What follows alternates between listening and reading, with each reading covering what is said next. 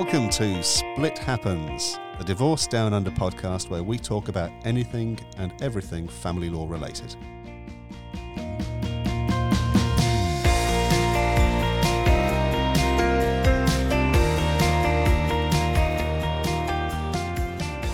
Okay, so welcome very much to another episode of Split Happens, a Divorce Down Under podcast with me, Alex, and my colleague, Liza. Today we're going to be talking about property settlements in family law.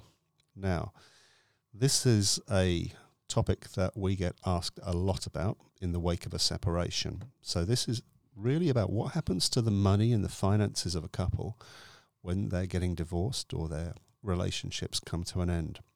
So without any more ado, I'm going to pass it over to Liza to try and give us a quick rundown on that, and I'll jump in with any questions as we go. So Liza, tell me about property settlement in family law. Okay, so the very first thing that you really need to be aware of is that property settlements, that's what lawyers call it. For most of you listening out there, you probably think that's just the divorce. So we hear people ring in saying, I'm going through a divorce. I need you to help me do this. I need you to help me get through it. And a lot of the time what is needing to happen is there to be a property adjustment between you. So over the years, you've been together and you've accumulated some property. And it might be in your name, it might be in joint names, it might be in names with other people, and there might be some third parties involved. So all of that property, whether it be a house, your superannuation, cash, all that sort of stuff, that all gets thrown in. But what we're talking about from the very outset is whether or not that there should be, in fact, an adjustment to those interests of that property. So take, for example, you've got your house, and it might be in your husband's name, and you might be the wife, and your the very first thing is whether or not there, in fact, should be an adjustment or an alteration to those interests. So it doesn't necessarily follow that just because one of you has got property or that there should be an automatic adjustment. If you separate from somebody, it doesn't automatically flow that there should be a settlement upon you. You can't claim 50-50. I mean, No, there's no automatic figure. There's no scale or anything like that. So the number could be zero. It could be zero. You could be, you could have absolutely nothing as a result of it, because you might have a house, he might have a house, you might have your own super each, and then the court says, well, I don't think we need to make any adjustment, and therefore we don't need to have this property settlement. There is no need for an adjustment. So the stage one is really quite a big stage, but highly technical in that should there ever be a property settlement at all? That's correct. And I suppose that's worked out by looking at how people have arranged their finances and other things like how long they've been together. Would that be right? That's right. So it all depends on the length of the relationship is a big factor. Because so the longer a relationship, the more likely that there's going to be a need to adjust the interests. Right, okay. And conversely then, shorter relationships might sometimes see smaller settlements or even no settlements with very short relationships. Sometimes there can be no settlements, but sometimes it's more of a mathematical exercise too. It's more of a, you take back what you put in. Right. Oh, like being dreary and law schooly, like a restitutional approach. So you restore people to the property that they would have had. That's right. Had it not say, been for example, both of you didn't really have much to begin with, and you've both put money into a deposit for a house, but you've still got this mortgage. It might be that you just both take back roughly what you put into it. But there'd need to be some dealing with some finalisation of that financial relationship where you, for example, it might be a very short relationship and it might be possible to put people back to where they were, but you've still got to sever the ties if you've got a joint mortgage or something like that. You do. But if that property were to be sold, the point is, I guess, that in every situation you're going to have there'll be a different need arising as to whether or not you actually need to have that formal arrangement in place. Okay. Now, if you've got a very short relationship and you've got a house that you're proposing to sell and for it to be sold, we always recommend that you formalise some sort of agreement so that you are what we call financially separated from this other person. Yeah. But that's not necessarily that doesn't necessarily mean that the court needs to get involved in this process and actually make a property adjustment order. Okay, well, we'll come back. We'll come on later on about we'll get to how you can formalise things, what documents we're talking about. But going through the process then, so the first thing that you would do if you go and see a family lawyer, the first thing that they should be considering is almost a holistic question: is there a need for a property settlement? Is there a need for an adjustment? And let's assuming that we think that there is, or the court says, we think that there is. What's the next step then? What's the stage that happens second in that? So the next step is that they basically need to take an inventory of all of your assets. Now, I mean things like your house, your super, money in your bank account, and also all of your liabilities, such as your mortgage, credit cards, personal loans, HECS debts, tax debts. So these are personal debts, and they go in as well, do they? Personal debts, that's right. So everything goes in the pool. If you've got it at the time that you're coming... You've just used an expression, the pool. In family law terms, we mean that to mean the property pool, don't we? Which is we're not going down to... where everything sits. We're not going down to Pizzey Park. No, it's... If you're not listing on the Gold Coast, that's down at Burleigh. Yeah. So in terms of we create this pool, we create this inventory of all the assets, liabilities, and also resources. So if you're a beneficiary to a trust, all that information needs to be put before your lawyer to work out what is your true financial position of both yourself, your other half, and jointly. So it really is like putting together a balance sheet for a set of accounts. So we've got all of these things that we own, we've got all of these things that we owe, and this is our net position. And you mentioned as well, I think, superannuation, which that can sometimes be a bit of a surprise to some people, that their super, which they sometimes perceive to be really personal and just belonging to them, but it's not. It gets thrown into the pool. It's in that pool, isn't it? Down in Pizzey Park with everybody else down there. Right.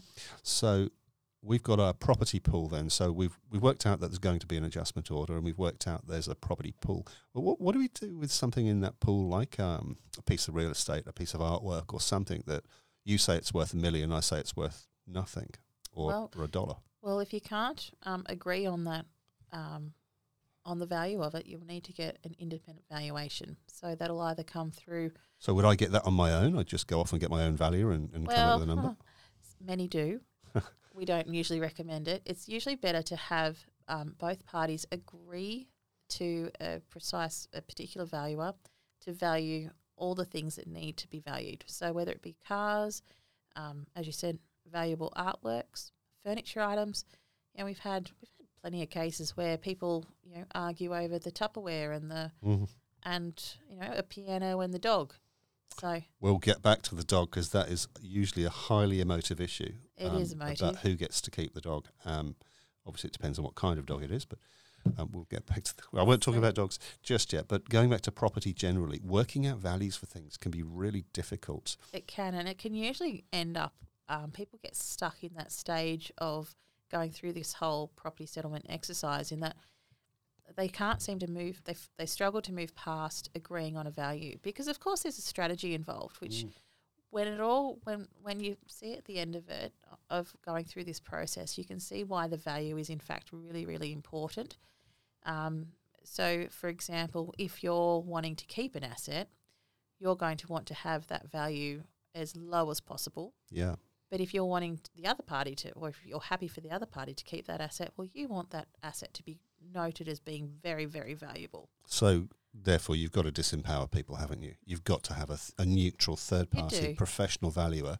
I'm not talking about for valuing the contents of the cupboards and the cutlery drawer, but rather the big ticket items. That's right. Pieces of real estate, expensive works of art, and one area that we get bogged down in a lot in our family law practice is business valuations. I was just going to say that's one business thing I haven't owners and mentioned operators, their businesses might be worth very little on a balance sheet on a day-to-day basis, or from a taxable perspective, and they might even yield very little in terms of a taxable income, because that's the income after tax. But really the value is in the income that can actually generate and the things that it can pay for.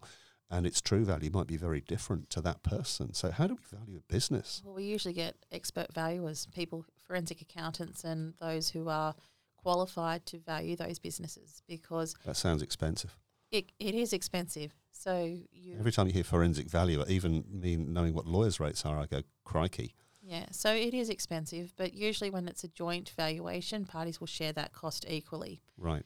So I'm going to play devil's advocate there then, though, because sometimes in the wake of a separation, one party ends up with most of the money or the control of the money, and they might be, for example, the business owner and say, well, I'm not sharing equal cost for this. If you want this valued, you pay for it. So that might sometimes then mean if you can't even agree the property pool like that, you're going to have to get some kind of a court order or compel them to pay for it, aren't you? that's right. When you're in that situation, if you're not able to go down the mediation path for whatever reason, sometimes you've already been through that path and they're still not complying. Although a lot of the time you won't have gone through a mediation if you can't even identify the pool. Yeah. It's a really important step. You may need to get the court's assistance. So that would mean filing an application with the FCFCFC. Our friends at the Federal Circuit and Family Court of Australia, available in a central capital near you. So you can file what's called an initiating application, but you'll also need to seek interim orders for valuations in respect of the property that's in dispute. And you'll have to file. There's a range of other documents that you'd need to file, which we'll come to in a moment. But critically, is having a court make the order to appoint, that's right. Joe Bloggs or Jane Smith as being the expert valuer of that business or property. And also the court does have the power to make orders in respect of who's to pay for that report. Yeah. So in the situation where, say for example, I think you said before that one party has the money, the other party wants the valuation but can't afford it, and they're saying, well, if you want it, you pay for it. Well, the court can in fact make an order that the party who has the money pay for that valuation at first instance, and then the share be taken off later on. It can be taken account of later on, whoever pays for it, yeah. Okay, got you. All right, so there's your property pool. That's the second stage that we've talked about. We know that there's going to be a property adjustment of some sort. We've now been able to work out what bits of pieces of property, whether it's real estate, whatever it might be, money in banks, so the stuff that we own and with stuff that we owe. We know what that is. What happens next? What's the next thing we need to think about? Then we talk about the contributions that have been made by those parties over the years. Now, we break that up into initial contributions, so the contributions that were made at the start of the relationship or the marriage. Now, if you are married, we usually take it from the start of the relationship, or what lawyers like to say is cohabitation. I was going to ask you about that, because the start of a relationship and the start of a marriage in our modern world are often very actually in ancient worlds as well, often mean very different things. So it is cohabitation, then that's the key thing. It is the key thing, but watch this space, because I wouldn't be surprised in years to come with the new wording of whether it be called cohabitation or what it's going to be called, in terms of because of that lack of requirement of having to live together under the one roof. That's going to be scaring a few people, I should think, when they listen to that. Traditionally, it's cohabitation occurs when you're living together as a couple under one roof. But sometimes relationships at family law might not even need that. Well, there are many relationships where they don't live together under the one roof. So cohabitation is a concept that I think is going to have a little bit of flexibility here, but I digress.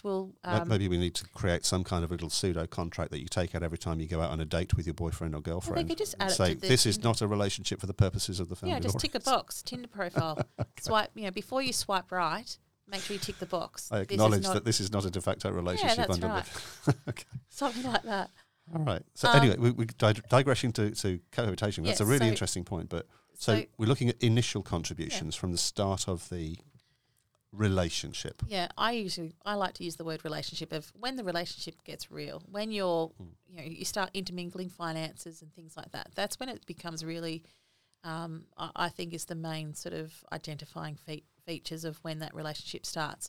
And so you talk about the initial contributions that are made at that point. And at that point in time, you're really only talking about financial contributions. So what sorts of things would be an initial contribution? Wife has a unit in her name. She brings that and it's unencumbered. Right, okay. She might, and it might have equity of about $500,000 in it. It's obviously a unit that she's bought, and it's like obviously a really bad location because you're not going to have an unencumbered unit for $500,000 these days. But the other party might have. We're talking pre-crash, of course, aren't we? Yeah. Before the property market crashes in 2023, and this is an historic podcast. Yeah. So, in terms of, you might have one party has $500,000 in equity sitting in a unit, and the other party might just have a car and the shirt on his back. That is some scenario that we have all seen. A person starts a relationship, and one of them has, they've been the prudent person, and they have saved, and they've scrimped, and they've saved, and they've been careful with their money, and they've got, either a place of their own or they're buying a place of their own, and they've got their car and a bit of super saved up and furniture and nice things. And then they are smitten by somebody who is a spendthrift, ne'er-do-well, fabulously exciting, windswept and interesting, but with ne'er been to them. And so you have those contrasting initial contributions. Is that going to decide everything then, the initial contributions, or do we need to go beyond that? No, we keep going beyond that. Initial contributions are really important in a shorter relationship because, of course, you don't have that passage of time to have eroded the weight of that contribution. So when you've got an initial contribution, say, for example, those parties go on to live together and be married and have a relationship of 20 years, then you might have the situation where the party who brought that initial contribution of $500,000, it might not mean that much because together they've been able to pool their assets, or they've grown their assets, they've both worked really hard, they've invested, they've made smart decisions. They didn't have their avocado on toast every morning, and they've got a portfolio of about $4.5 million after 20 years. They invested in an avocado farm. They invested in the avocados, they didn't put it on their toast. That's right. So you've got these people who over the years, and they've both jointly, assuming that they've jointly contributed, that $500,000 initial contribution, while it may have had a springboard effect of trying to elevate them and getting some more funding and stuff along the way, it's still not going to have as much of an impact if it were compared to someone who was in a short relationship, because that length of time of all those contributions that have been made by both the parties is going to basically dilute the importance of that first contribution. Yeah, I wrote down the expression when you used it a little while ago, eroded the weight of initial contributions. That makes perfect sense, that if you are together for a very long period with somebody, then whilst they may have started out with quite a bit more than you, the longer that you're together, the greater the financial intermingling, the greater the extent of your sort of shared financial futures, aspirations, dreams, and things that you do, anticipating a long and permanent financial future. That sort of really starts to have that drip, drip, drip effect on that increase at the start, because it's all about that shared financial future for a long period of time. And the other thing, it's not just all about the financial side of things. There's direct financial contributions, but there's also indirect financial contributions. Now, I had a case not that long ago, and the husband in that case was just adamant that the wife made no financial contribution at all to the property pool that he had, that he said that it was all in his name. They'd been together for over 10 years, so it was a substantial period of time. And he just had, he would refuse to give her any credit for any financial contribution. But what became apparent to him was that she would work, and she made a small and modest income, and she would use that money and she would buy groceries and she would pay some bills from time to time. He made all the mortgage payments. He did bigger improvements. He made the lion's share of the financial contributions. But to say that there was no financial contribution at all was completely incorrect, because he was saying that there was no financial contribution to a particular property that was in his sole name. So, but indirectly, what she had done, she was using and performing services such as bookkeeping, and she was doing a whole range of other little jobs around the house. She was looking after children. Well, we'll get to that in a moment. That's a non-financial. But she was performing these, and she was bringing in money, which was then freeing up his time and freeing up his finances so that he could divert that money into the mortgage for the property. There are all things, I suppose, that if you have to pay somebody to do all of those things, then that would be a big outlay. That's so right. she's saving that relationship, that expenditure. So that's her indirect financial That's contribution. right. And that's the way that the court saw it too. He eventually conceded after a lot of Headbanging at a mediation table? No, it was during a cross-examination. Oh, so even better. yeah, so and a number of probably inappropriate commentary from myself, but I find that hard to believe. can't help myself sometimes when you're dealing with people like that. But eventually he got the picture and he finally understood that, yes, that is an indirect contribution, and that is really, so just because it may not be as great as the other person, it's still taken into account. And the longer that you're doing those things for, the more significant it becomes. Well, it becomes pivotal, doesn't it? It becomes almost the fulcrum upon which that other person is able then to go off and earn this extra higher income, because they couldn't do it were it not for those efforts of the other person. And that's a nice segue into dealing with the non-financial contributions, such as what we call homemaking contributions. So in those sorts of situations, you've got the and I'm going to stereotype here, but it's often the wife who is also the primary carer.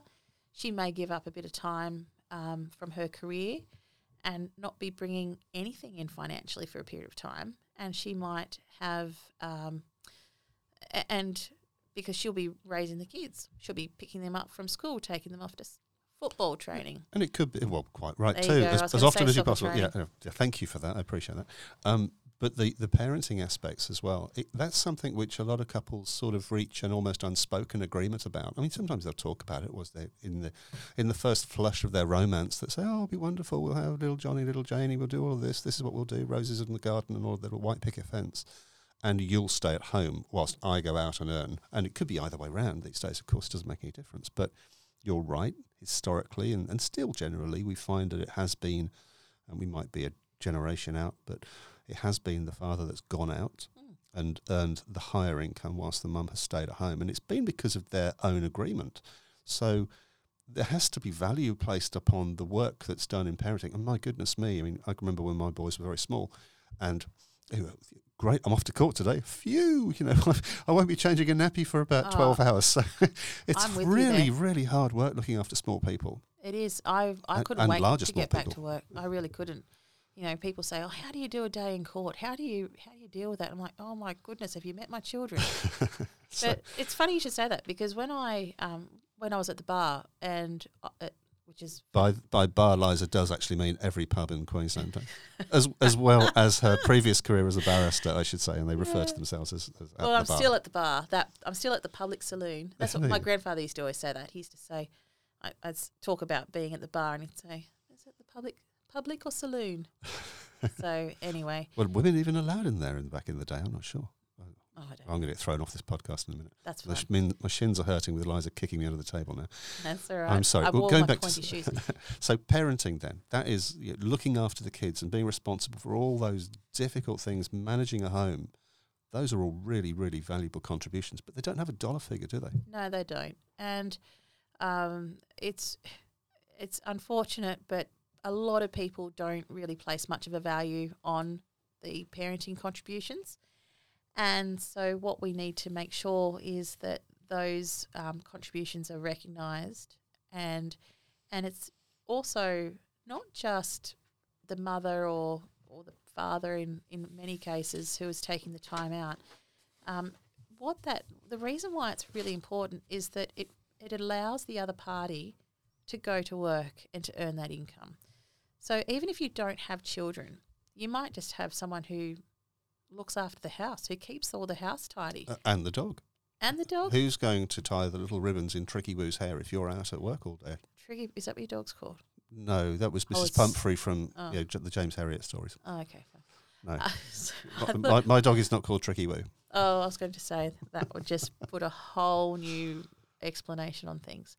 But in terms of the homemaking contributions, you've really got to think about. It's not just about the kids; it's about all the other things that we need to do. That are done that the husband or the wife, whoever the worker is, that doesn't have to do. You know, they don't have to iron the shirts or make the food or go do the grocery shopping or pay the bills. It's little things like that. So someone who's done that for an extended period of time, that's still considered a substantial contribution. Yeah. And it's a lot of work that goes into that. So, right, we've got our contributions then. That could be monetary, indirect monetary, or completely non-monetary. But they're all contributions, and in their own sphere, they're all very valuable. So what's the next step? That's the first three things. The first three things are, should there be a property settlement at all? And if the answer to that is yes, what property are we talking about? Then the third thing is, okay, who's done what, who's earned what in the relationship, so there are contributions. So what's the fourth thing that we've got to look at? Well, we've got to look at the future needs of both of the parties. So what does that mean? Well, for the lawyers out there, they're the 75-2 factors. But for the non-lawyers out there, that's talking about things like the age and health of the parties, and also what they're needing in terms of income. It's largely directed at financial needs, because you're looking at, you've got these parties that have been, say for example, you've got a 55-year-old woman living with her previously living with her 57-year-old husband, and they decide to split, and he's still got a business, and she's been relying on his income for the last few years or 20 years of the relationship. She's now in a new world where she's not going to have that income stream. She's not going to have that income stream. She's unlikely to probably be able to go and get herself a job, particularly if she's been out of the workforce. She may have retired early, thinking that they were about to retire together. That's that commonality of purpose whilst you're together that we were talking about a little while ago, about shared financial future, but suddenly that's pulled away from you. Then it's all gone.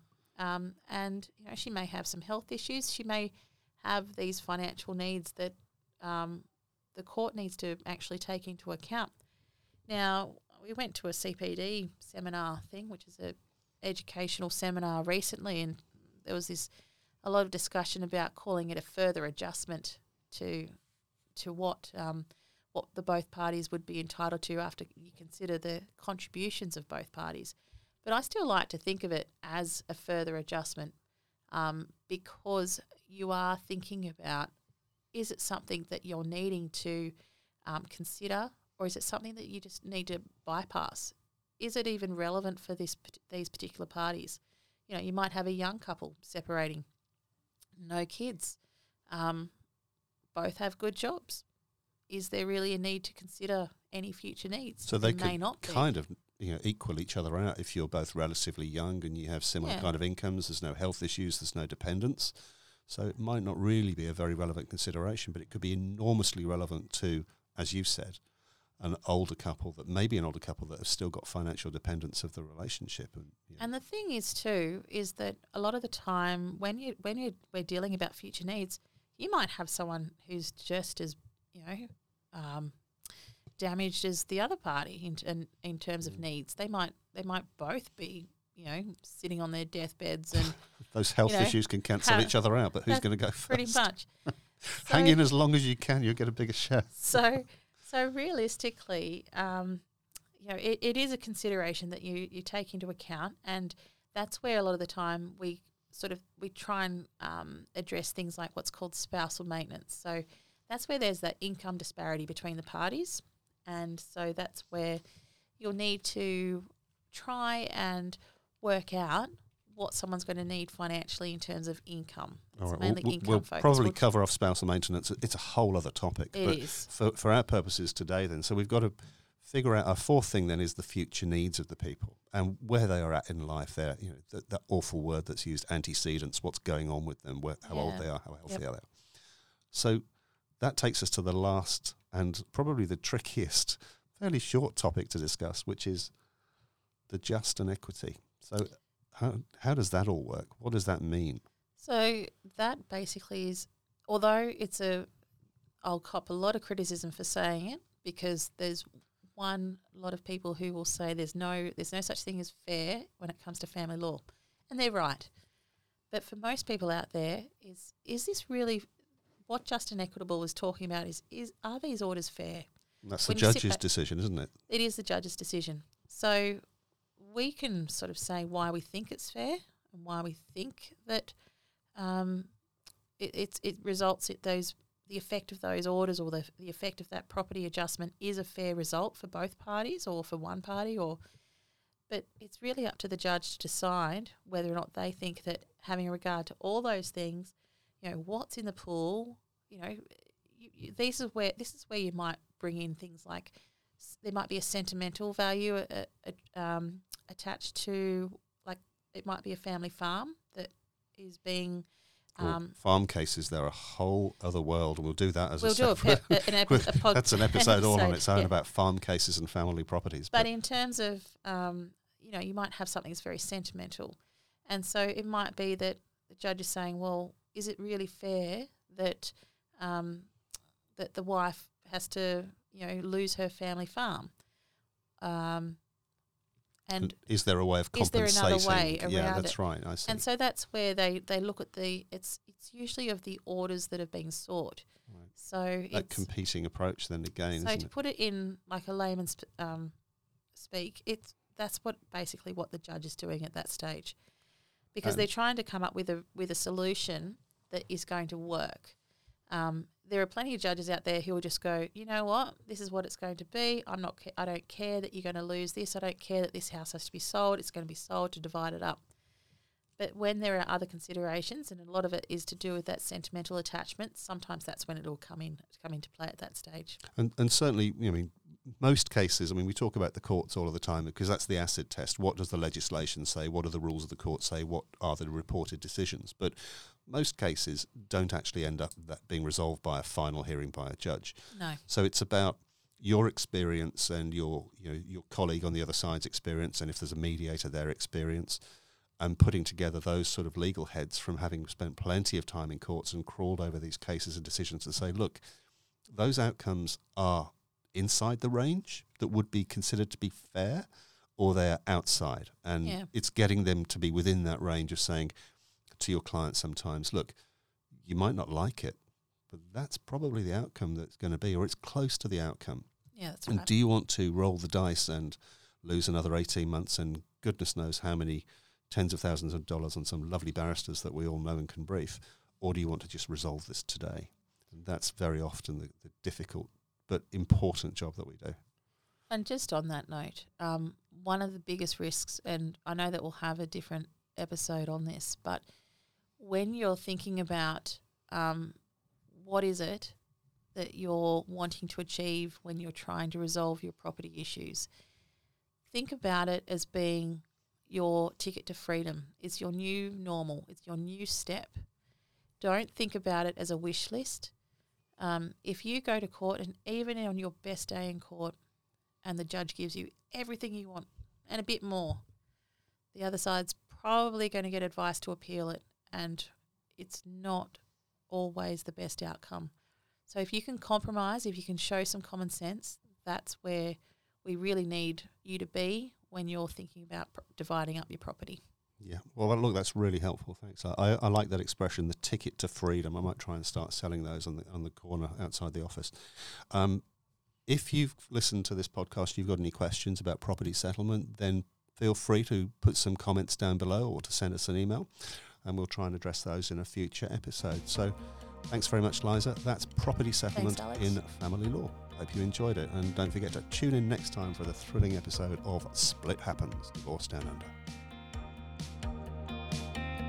Thanks for listening to Split Happens, the Divorce Down Under podcast. If you want to hear more of our episodes, you'll find us wherever you find your podcasts on all good platforms.